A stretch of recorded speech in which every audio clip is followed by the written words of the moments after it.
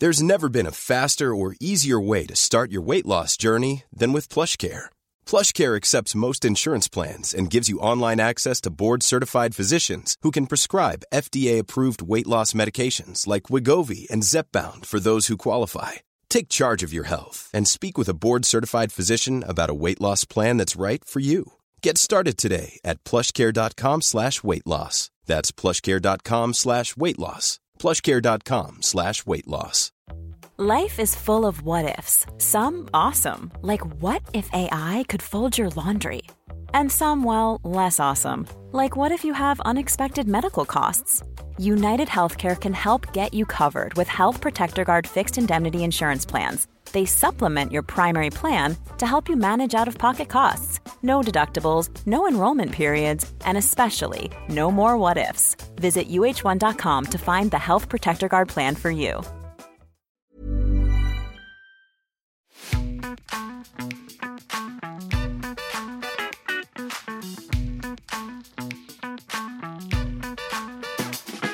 Hello and welcome to the Mellow Compass podcast. We are the podcast that aims to educate our listeners on the variety of opportunities available in the music industry by really getting beneath what job titles actually mean.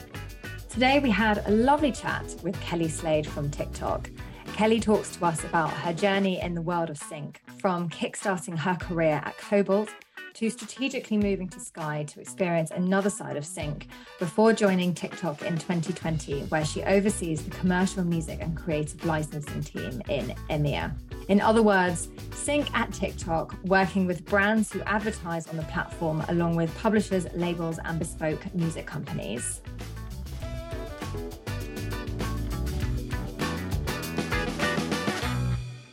KELLI, welcome to the Mellow Compass podcast. Hi, thanks for having me. Okay, so let's start at the beginning of your career. I know everyone's going to be like, oh, KELLI, TikTok, what's it like to work at TikTok? But we're just going to take it back, start at the beginning, and then, dive into that area of your career, which you've been at TikTok for about 2 years now. Did you always know what you wanted to get into when you were first starting out? So I know you went to ACM, but I'm curious to know, has music always been a passion point of yours? Was music available as a subject to study when you were at school? Yeah, so it was, but it was very much musical performance, which unfortunately I have not been blessed with the gift of. I've tried to play instruments growing up. None of it ever really came to anything, probably because I'm impatient.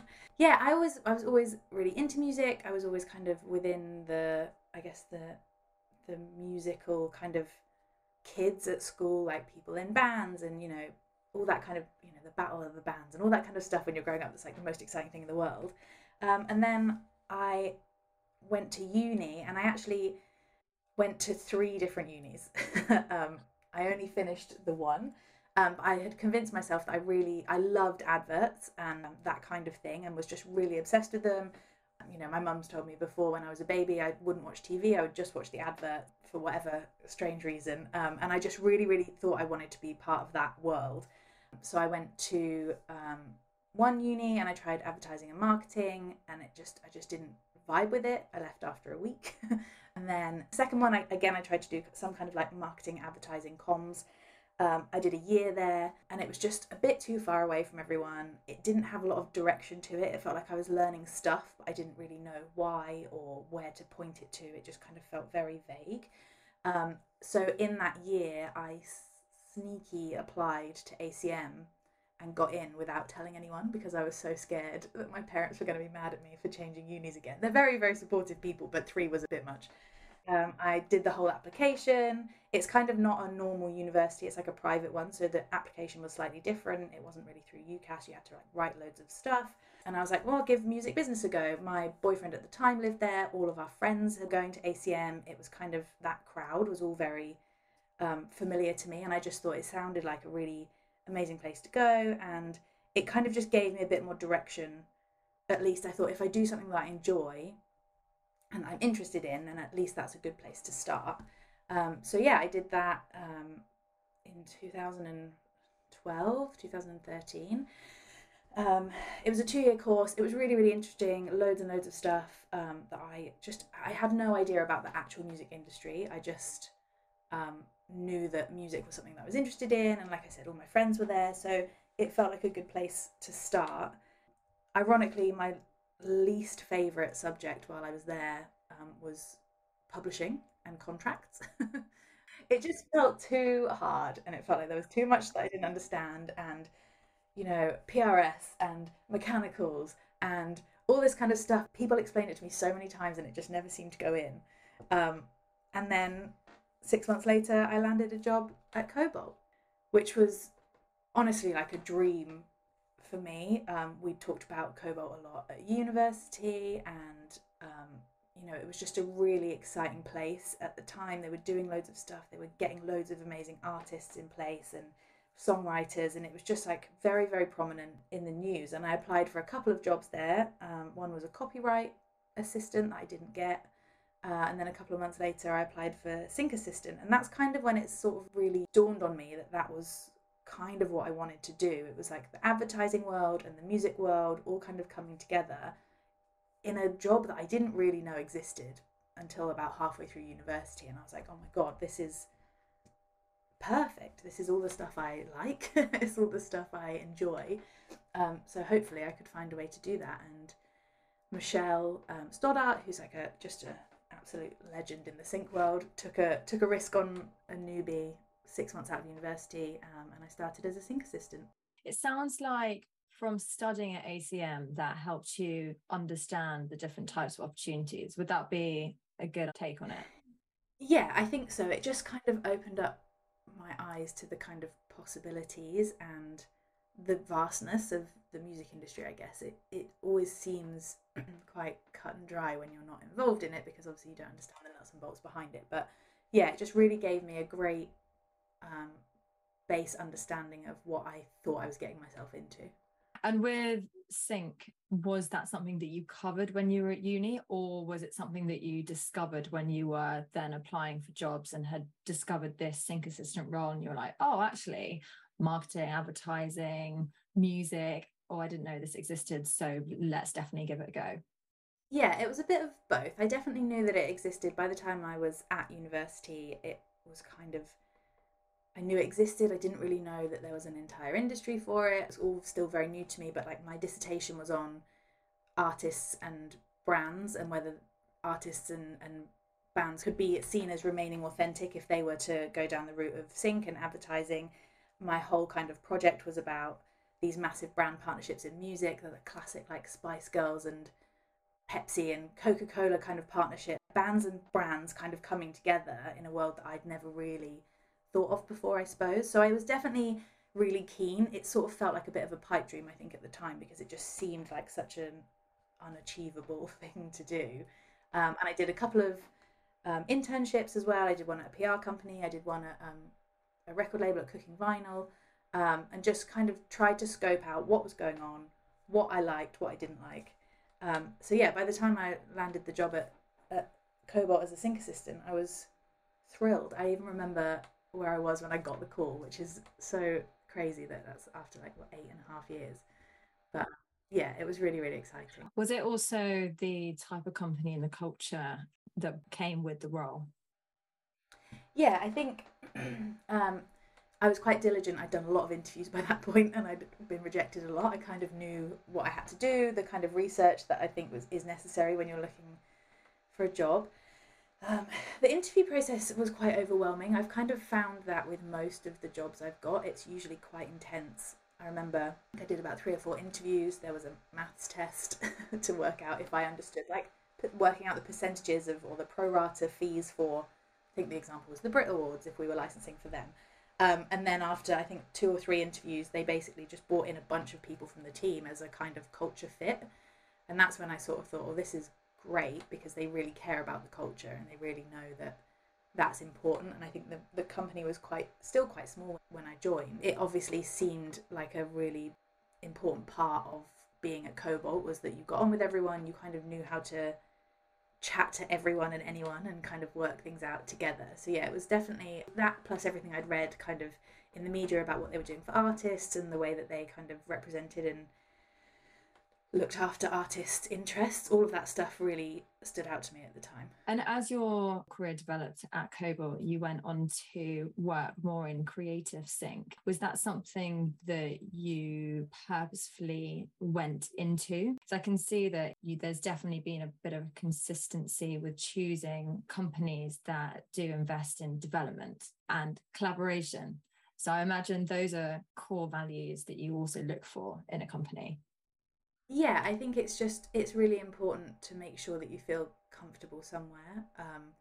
And I always liked the idea of the creative side of it, but it became really apparent to me the first 2 years or so, maybe I was at Cobalt, I didn't really do anything creative. There was creative elements. We would get a first look at like new albums, or we would all kind of collectively pitch into a brief, for example, but it was never really my responsibility. But that first couple of years was absolutely crucial for me, in my opinion, and I think what actually makes a good sync person is being able to understand all of it in some capacity. So I logged everybody's sync deals that they were doing, and I put together licenses, and I looked at red lines and all these things that meant that I had such a fundamental understanding of sync and what that should look like, that it meant that the creative stuff kind of was a bonus, but it also meant that I kind of felt like I had a really good grasp on what it was that I was doing.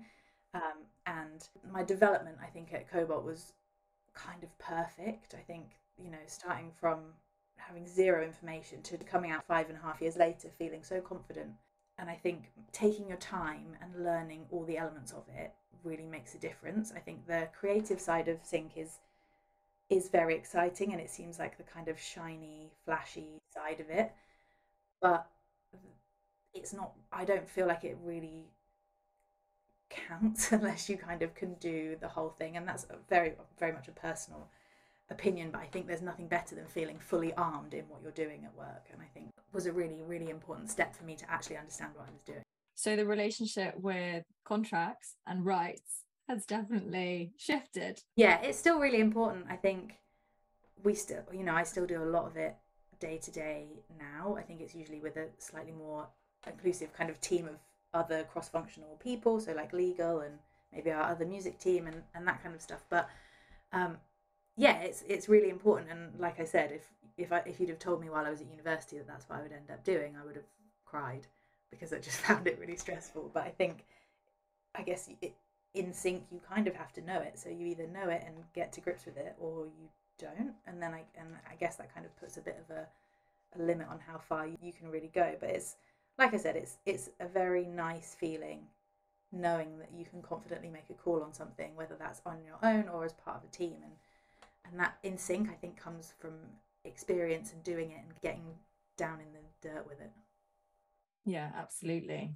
No, it definitely builds your confidence when you really feel like you've got to grips with your role and the purpose of your role, and you know who to go to when you have a problem, or when you're given a task and you've got like 5 days to complete it, or less in some instances. Yes, definitely sometimes less, but yeah, I think it's just, to me, that is all part of sync, and the creative and the pitching and the music, the actual music side of it is really great. But I think all the other stuff is actually, can feel like such an accomplishment when it's done as well. Like you said, if there's not a lot of time, or things are changing back and forth, being able to believe in your knowledge and your kind of foundation of what you know about sync is a very reassuring place to be when everything's moving at 100 miles an hour. 100%. My boss always says to me, trust your knowledge. It's funny, because I feel like there's always like, you'll catch me on one day and I'll be like, oh my god, I don't know what I'm doing. I still don't know after 8.5 years.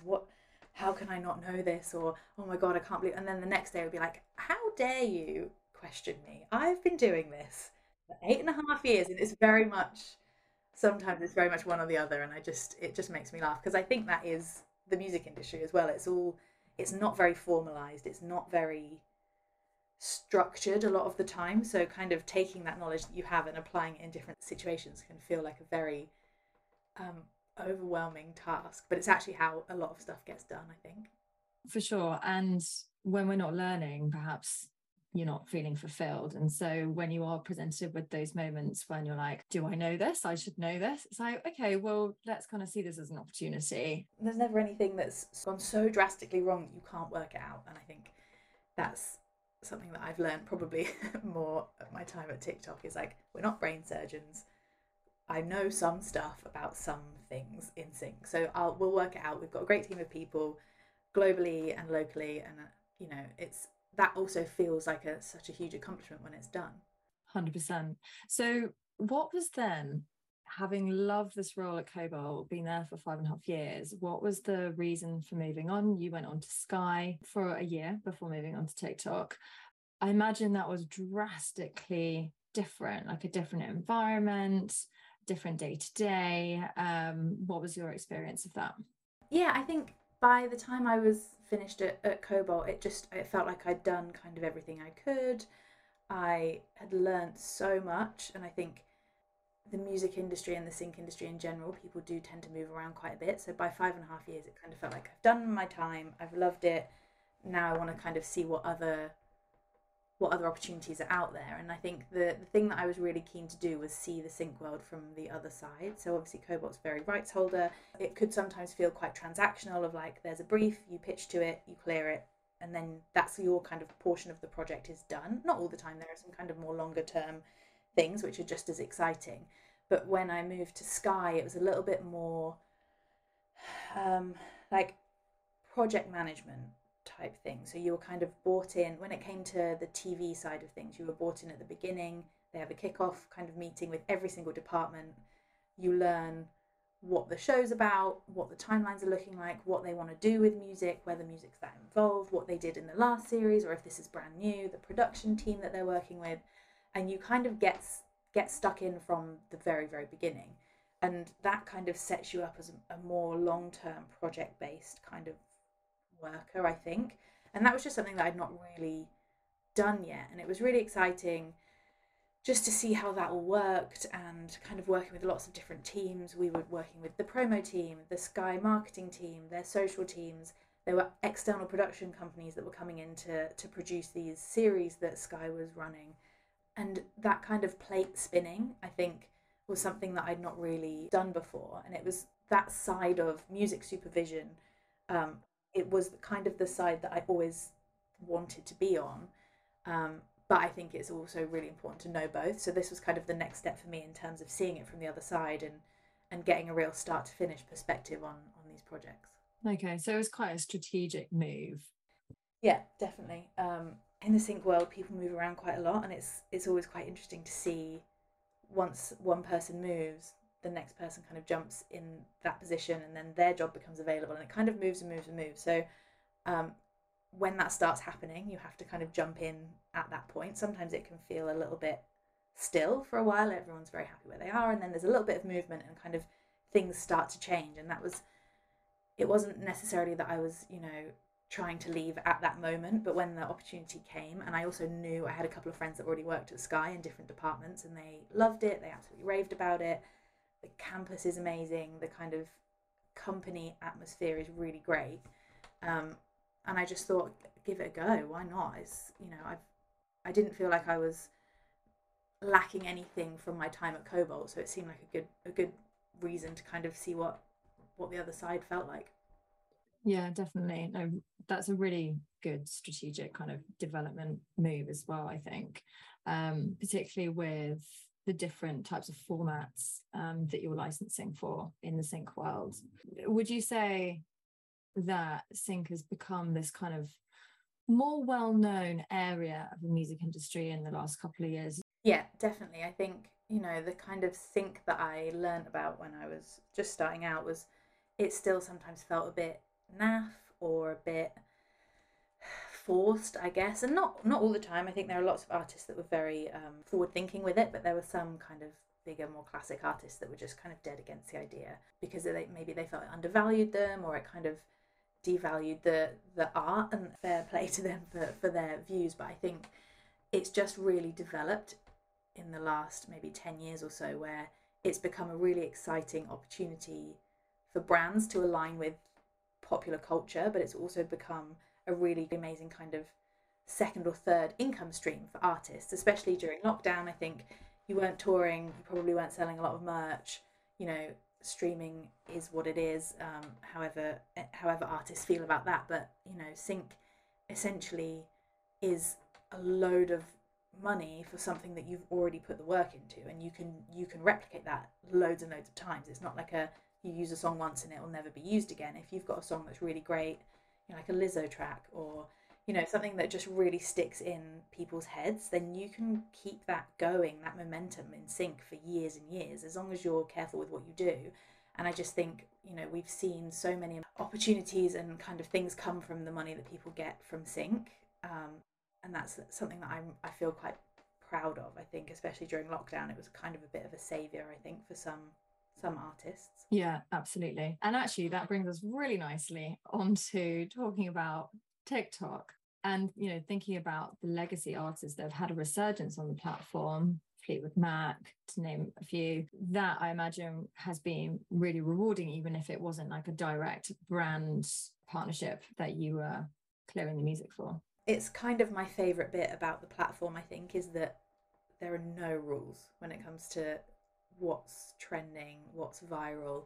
You know, we as a company kind of are somewhat involved sometimes, like, you know, the up and coming stuff. We have a music ops team that are really amazing at engaging artists that are, you know, new releases and things like that. And then, like you said, we'll get one day a guy on a skateboard will do a video to Fleetwood Mac Dreams, and it kind of just gets absolutely blown away. We get some like essentially random postman doing a Wellerman song, and that absolutely explodes, and it's like an old fisherman's song. Trying to find the publishing for that, by the way, was an absolute nightmare. Oh my God, I could imagine. And it was huge as well, so it wasn't like it was a low risk trend going on. And we used it in our advertising. So like we have to, once we've made our bed with stuff like that, we have to lie in it. So these things come out and we're like, oh my God, this is amazing. And then we kind of want to capitalize on that and show people what an amazing platform it is. And then it turns to one of us to be like, so who owns this rogue fisherman song from the 1800s or wherever it's from? And you're like, oh, who knows? But it takes a bit of digging, but it's usually quite an exciting time for everyone, because it's like a bit of a gold mine of like trying to work out what's going on.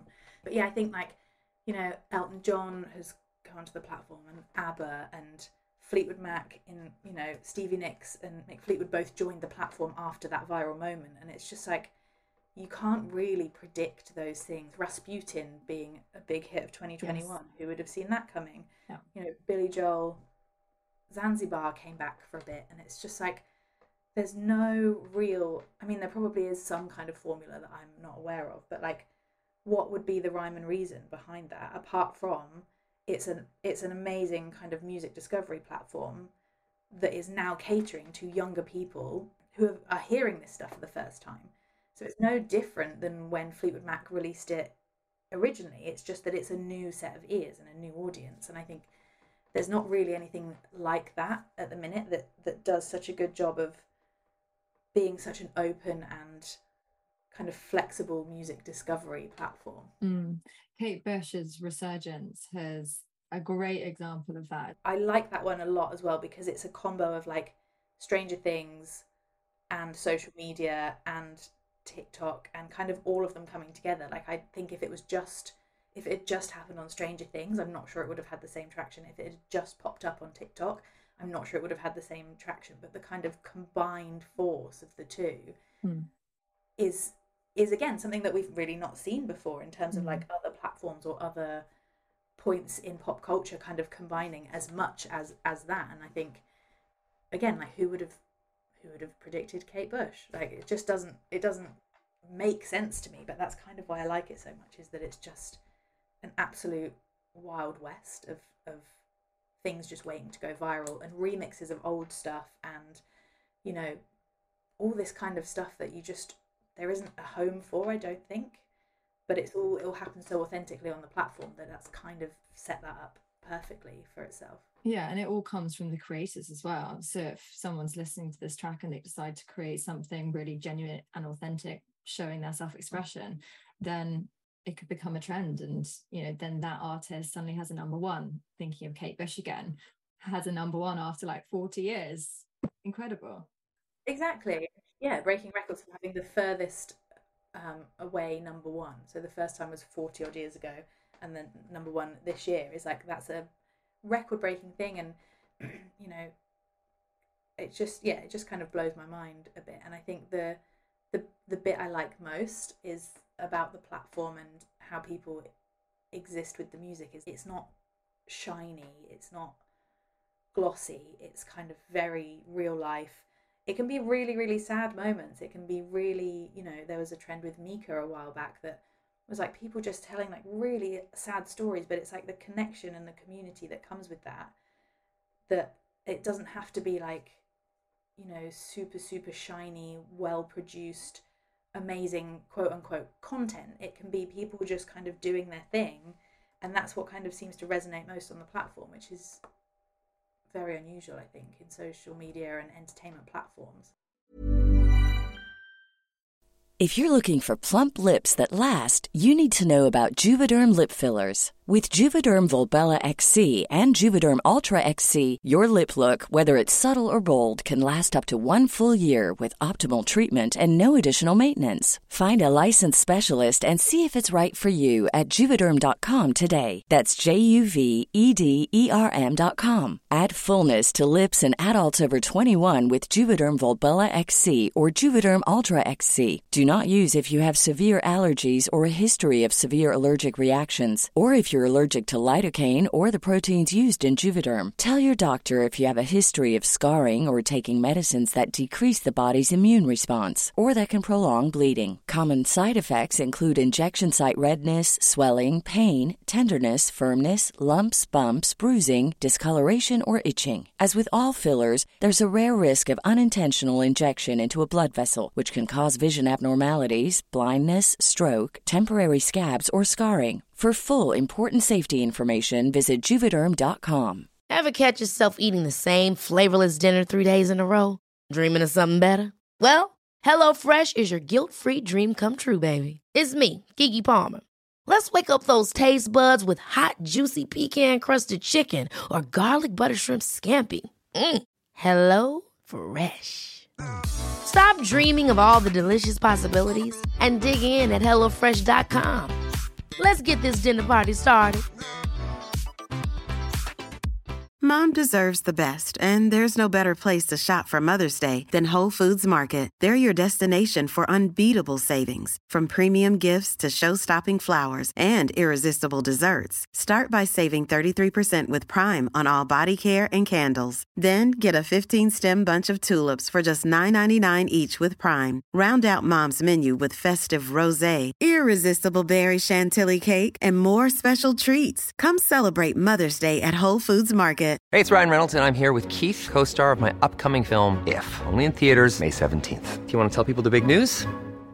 All right, I'll do it. Sign up now and you'll get unlimited for $15 a month and 6 months of Paramount Plus Essential Plan on us. MintMobile.com/switch. Upfront payment of $45 equivalent to $15 per month. Unlimited over 40 gigabytes per month. Face lower speeds. Videos at 480p. Active Mint customers by 531.24 get 6 months of Paramount Plus Essential Plan. Auto renews after 6 months. Offer ends May 31st, 2024. Separate Paramount Plus registration required. Terms and conditions apply if rated PG. Do you think that the algorithm has something to do with that? Because it's not directed to your social environment like Instagram when you have followers, but actually whenever you put a video up, it will go to whoever is going to be watching that type of content themselves. Yeah, I guess so. Yeah, I've never really thought about it. I think it kind of, all these things kind of breed each other, don't they? The fact that you're not putting out to a specific network means that more people are going to see it and more people are going to resonate with it. Which then in turn means that you don't have to be this projected version of yourself that you've put on Instagram, or that you don't edit these things. Sometimes it can be videos of someone falling over or whatever. And it's just like, I think the kind of the full out and out community nature of it, like you said, that anything could pop up anywhere, just kind of lets people's guards down a bit, I think. Yeah, I completely agree. It makes imperfection trendy. Yeah, and it'll be interesting. I think, TikTok's still very young as well, to see how that develops, because it kicked off so aggressively during lockdown. I think, some people were maybe considering like, well, what happens after lockdown? People aren't going to have hours and hours to sit and create content in their bedroom or whatever. But you've seen so much now of like live music shows being posted, or, you know, people doing stuff or going on holiday with their friends and all that kind of stuff. I think it's merged a little bit, and it's shifted, which I think is so really exciting to see how that kind of develops now that we're out and free. We're out and free. Just recovered from COVID for a second time. Post Glastonbury, by the way. I blame Glastonbury 100%, but it was worth it. So I would do it again. It was a magical weekend. So just going into what you do day to day, how the opportunity at TikTok came about. It was 2020 that you joined the company. So it was obviously around at that point, but it wasn't always at the tip of our tongues. How did the opportunity come to you? Did you know about the company? What were your attractions to this specific role? It was a really random happening, actually. I knew about the app. I think I'd already had to delete it once because I was just spending so much time on it by the time I'd seen it, and it was, you know, it wasn't my job then, so I had to be careful how much time I was dedicating to scrolling around on TikTok. But it just popped up on my LinkedIn one day. I didn't know anyone that worked there. Well, it turns out I knew Christian, who works in the legal team, but I didn't realise, I think he hadn't quite announced it yet. So when that job popped up, I didn't know anyone that worked there. And I just thought, what could go wrong? I remember we had a couple of people staying with us. They just had to move out their house, and then lockdown hit, so they were kind of looking for a new place to live, and there was four grown-ups in a 2 and a bit bedroom house, and we were all feeling a bit insane at the time. And it just popped up one day as I was scrolling around on LinkedIn, and it was called like licensing manager bite dance or something, and I was like, that sounds kind of like what I do, but obviously the scope of licensing is quite broad. And I saw something like 88 applicants have already applied, and I was like, oh geez. But I just thought, I said to my friends, what do you think? Like, we'd obviously spent the first month of lockdown quite into TikTok as an app, and they were like, just go for it, give it a go. Like, why not? You've got nothing to lose. And I'm always a big proponent of doing interviews. I think no harm can come from doing interviews. I think if you do 5 or 6 years at a job each time, you're only doing one interview every 5 or 6 years, and I think you don't necessarily have to be desperate for the job, but it's a really good practice. It's really good to learn how to present yourself in those situations. So I said, I'll just do it. I'll give it a go. And I think that was probably April, May. And then 5 or 6 interviews later, I started in August. But yeah, it seemed, once I'd read the job description, it seemed very synchy. It seemed kind of exactly what I was already doing, but it just was kind of another kind of string to my bow that I'd never done. When I started, there was 4 of us globally. All the other 3 were in the US. And now, today, we've got 15 people in the team globally in less than 2 years. So it's absolutely amazing. And I felt very lucky to get in at that time, because I've never been that early to anything. You know, the places I've been before had all been quite established companies in their own right. And this felt like a really exciting opportunity to kind of set my own path a bit. And, you know, my team are amazing. The 3 guys that were there when I started were the best. Very supportive. My manager is, you know, really, really great. And I just think it was the perfect kind of move for me. And being at Sky for only a year felt a bit stressful, I guess, because, you know, what everyone always says and thinks about people moving around after a year, but it just felt like too good an opportunity to pass up. Let's demystify what it's like to work at TikTok for a minute. So how would you describe the culture, people, and pace? It's a lot. I think everyone there is very passionate about being there, which is an amazing day-to-day kind of environment to be in. There's a lot of opportunity. The pace is very quick, but it's lots of people working together very quickly, which I think is actually quite a nice atmosphere to have. Everyone's very keen, everyone's very enthusiastic, everyone's very supportive. I think because, like you said, it's still so new, everyone cross-functionally are trying to work out what's happening all the time and what's the best way to deal with it, and using experiences that we've had in previous circumstances to kind of apply to these new situations. And I think the development that the company has seen in itself over the last 2 years is incredible. I think when I started, even from an employee perspective, like the HR side of things wasn't super established yet, because it had only really been around for a year. So like the idea of like dental or, you know, anything like that that just makes you feel like you're in a really great place was all still being built. And they were, even from that perspective, they were very keen to hear feedback and hear suggestions and what do people want and how can we help you feel at home at TikTok. But yeah, the pace of it is quick, and there's just a lot of moving parts. So like from our perspective, we oversee two different kind of sides of commercial licensing on the platform. So there's one side that is the TikTok kind of owned and operated social media marketing, the TV adverts, all the stuff that's TikTok branded. We help with that, whether that's creative briefs or pitching or you know, working with our other music team to kind of suggest artists to be involved or whatever that is. We do that, and my team specifically do that across all of EMEA. So whether that's you know, the South African team or the team in Dubai or wherever they need assistance, we're kind of the ones that will help that along the way. And then the other side of that is assisting the third party brands that advertise on the platform. So whether that's like Nike or BMW or L'Oreal or whoever, we help them to find the best music solution for them based on their timelines and their budgets and what they want from the campaign. That's taken a bit of a pivot in the last maybe 6 or 9 months. You know, when I first started, I was just trying to be involved in every project at every point, whether that's creating custom work, commercial licensing, you know, anything that a brand needed, I kind of jumped to because it was such early days.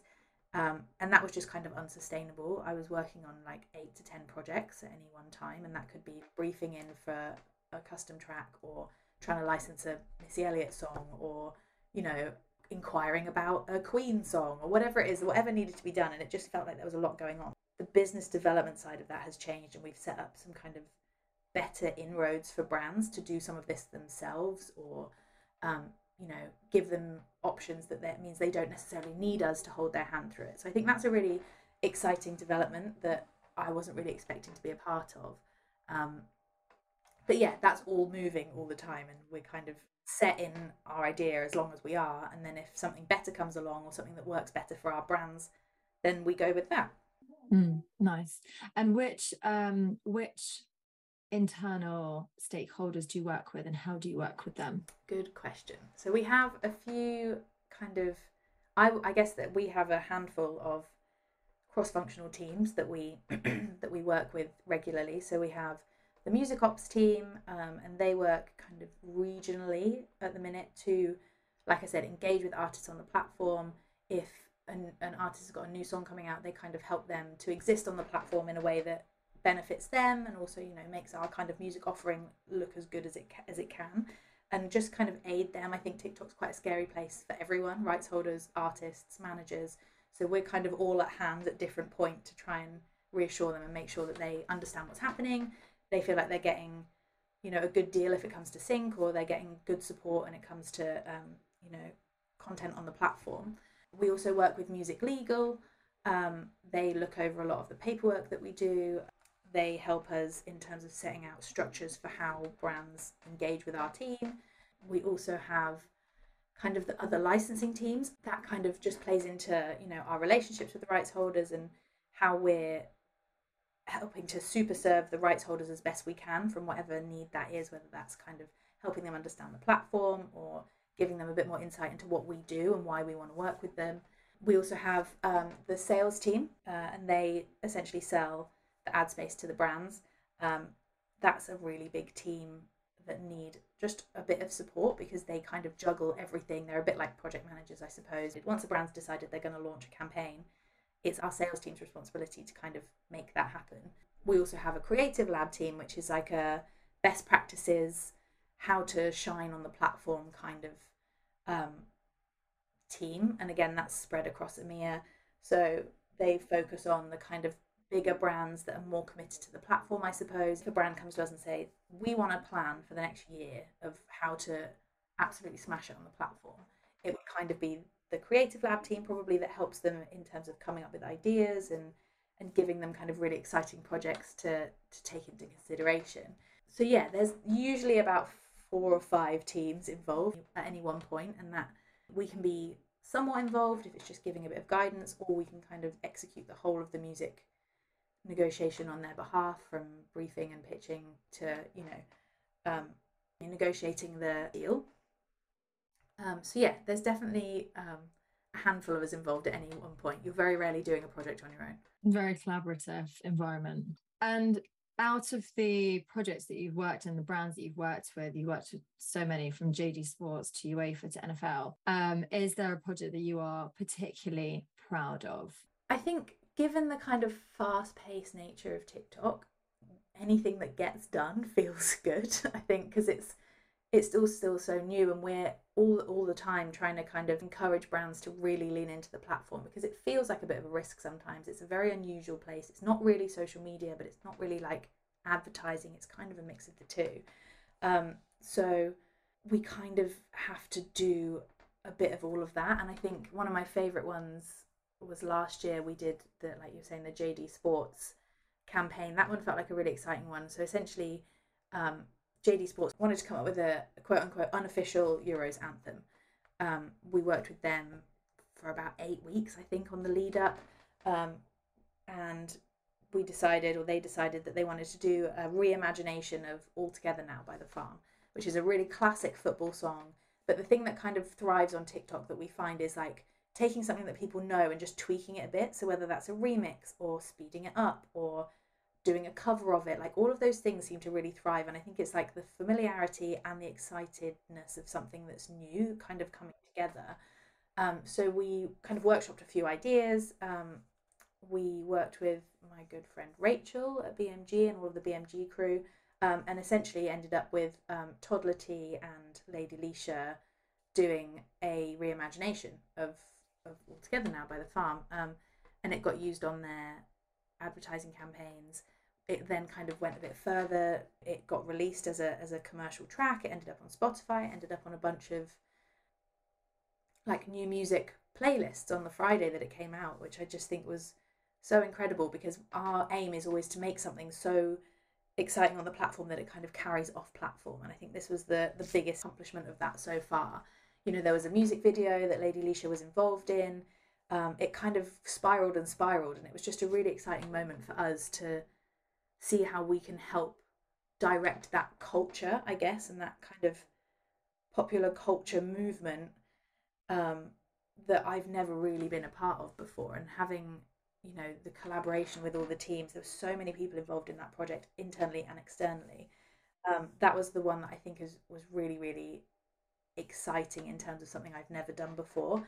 But like I said, I do a lot of like custom music projects now with our bespoke music houses, and that is something that I'd never ever done before I got here. And now I've got like 2 years of really cool stuff that I'm just like really proud of. I think it's like I said, I'm not a musical gal in terms of skill or instrumentation, but being able to kind of put together a brief, work on it with either the producer or the artist or the custom house, and kind of feed that back to the brand and be that middleman of making sure everyone's happy and knows what they're doing is always really exciting. And you're very in it, and we're really lucky that the brands kind of take our advice on things as well. So because we're so au fait with what happens on the platform, it's really nice to have that support from the brands where they go like, well, what do you think? Or we've got these 2 options. Which one do you think is best? So yeah, I would say that one's probably the one that sticks out in my head. I think the Ed Sheeran Euros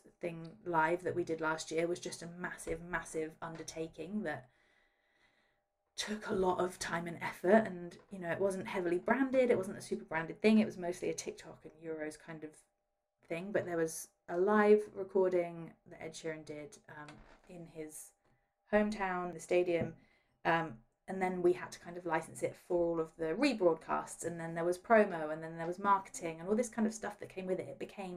I ended up making this absolutely horrendous looking like clearance matrix of what songs we needed where and when and all of this kind of stuff. So just the kind of all together nature of like, all right, well, this is what we're doing, so let's do it, was a really, really nice and kind of crazy exciting thing to be a part of. Yeah, embracing the complexities and having fun with it all at the same time. Yeah, exactly. And being able to say like, look guys, this looks like a disaster zone, like what's going on here, or how do we need to structure this better, or taking learnings from that so that when we do it next time we know how to do an even better job and things like that. I think the collaboration that you get from working with all the teams at TikTok is just unlike anything I've ever really. Amazing. So I'm just going to ask you two more just to kind of round off. Thank you so much for giving so much insight and sharing so much passion for what you do. It really comes through in everything. Looking back, what do you think is a common thread that drives your career? Personally, for me, I think I just always want a bit more. I'm quite not hard on myself, but I'm always thinking, okay, well, what's next? What's next? What's next? And I think I got that from my dad. He was very like that. And that kind of like, well, this is great, but what do I do after that? And where do I want to be next? And it's not like I'm not making a 10-year plan, but it's just like, okay, well, this was good, or this isn't so great. What do I do next? How will that affect what I'm doing now? And then externally, I've had very supportive peers. The sync industry in general is very supportive. I think it's quite an unusual world to be involved in. You know, everyone knows everyone. You like regular sync drinks, which is like people all getting together and just talking about their own lives. It doesn't have to be necessarily about a project that they're on, but like you will see these people year in and year out, month in and month out, and knowing that you've got a community there that you can phone up someone and just go, look, this has happened. I really need your help. I need some suggestions for stuff. And being honest and saying, you know, this is how much time and money we've got.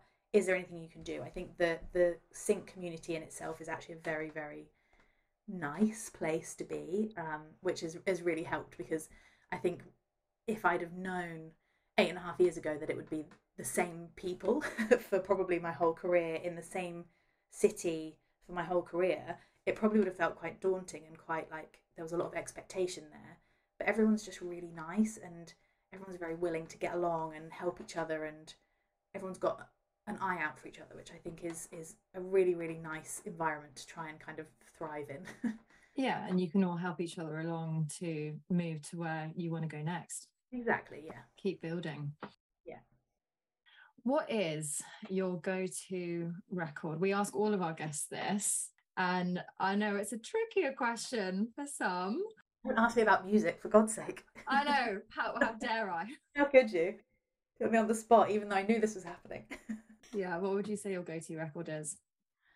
I mean, right now, I've got 2 albums that have been on repeat for as long as I can remember now. Harry's House. Mm-hmm.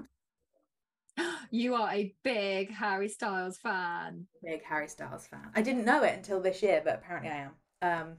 And also my second album of the last year or so is Self-Esteem, Prioritize Pleasure, which I am 100% obsessed with. I heard a song on the radio like 6 or 9 months ago, and I was like, I've heard their name. I've heard the name loads.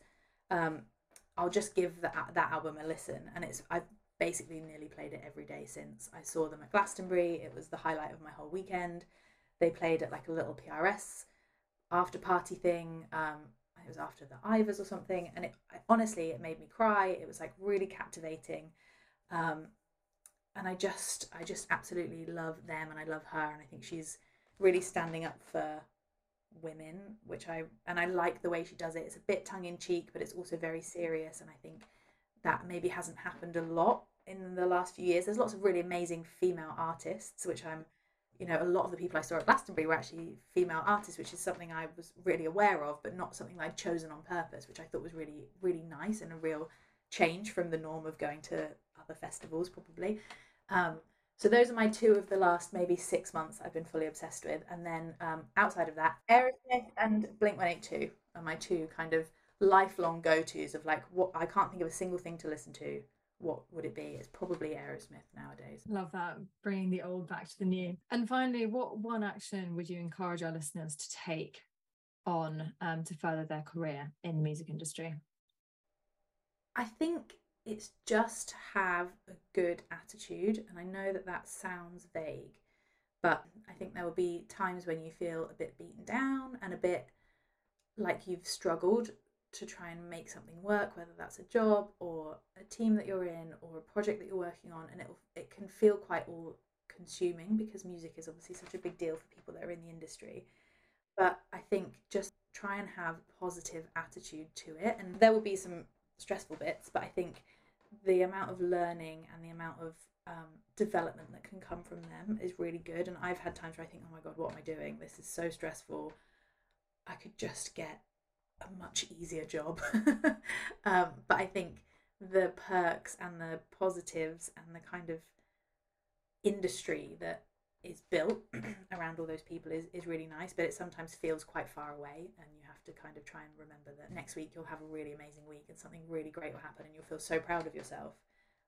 So it can be a bit ebbs and flows, but I think just trying to remember that these things come and go, and that music's a really, really exciting world to work in. And it's thank you so much, Kelly. No, thank you for having me. It's been brilliant chatting to you. And for any listeners who want to submit music to Kelly, we can include the disco link in the show notes. Yeah, we're always open for that. We don't get a lot of opportunity to brief out all the time because of the kind of fast-moving nature. So we like to just have as many songs at hand whenever we can and however we can. So yeah, please do.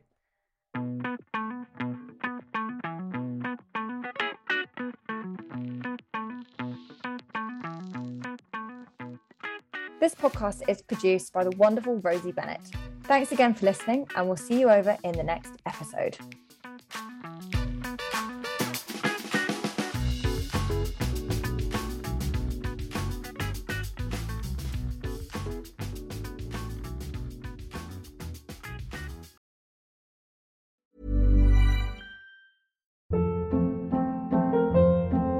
Hold up. What was that? Boring. No flavor. That was as bad as those leftovers you ate all week. Keke Palmer here, and it's time to say hello to something fresh and guilt-free. Hello Fresh. Jazz up dinner with pecan-crusted chicken or garlic butter shrimp scampi. Now that's music to my mouth. Hello Fresh. Let's get this dinner party started. Discover all the delicious possibilities at HelloFresh.com.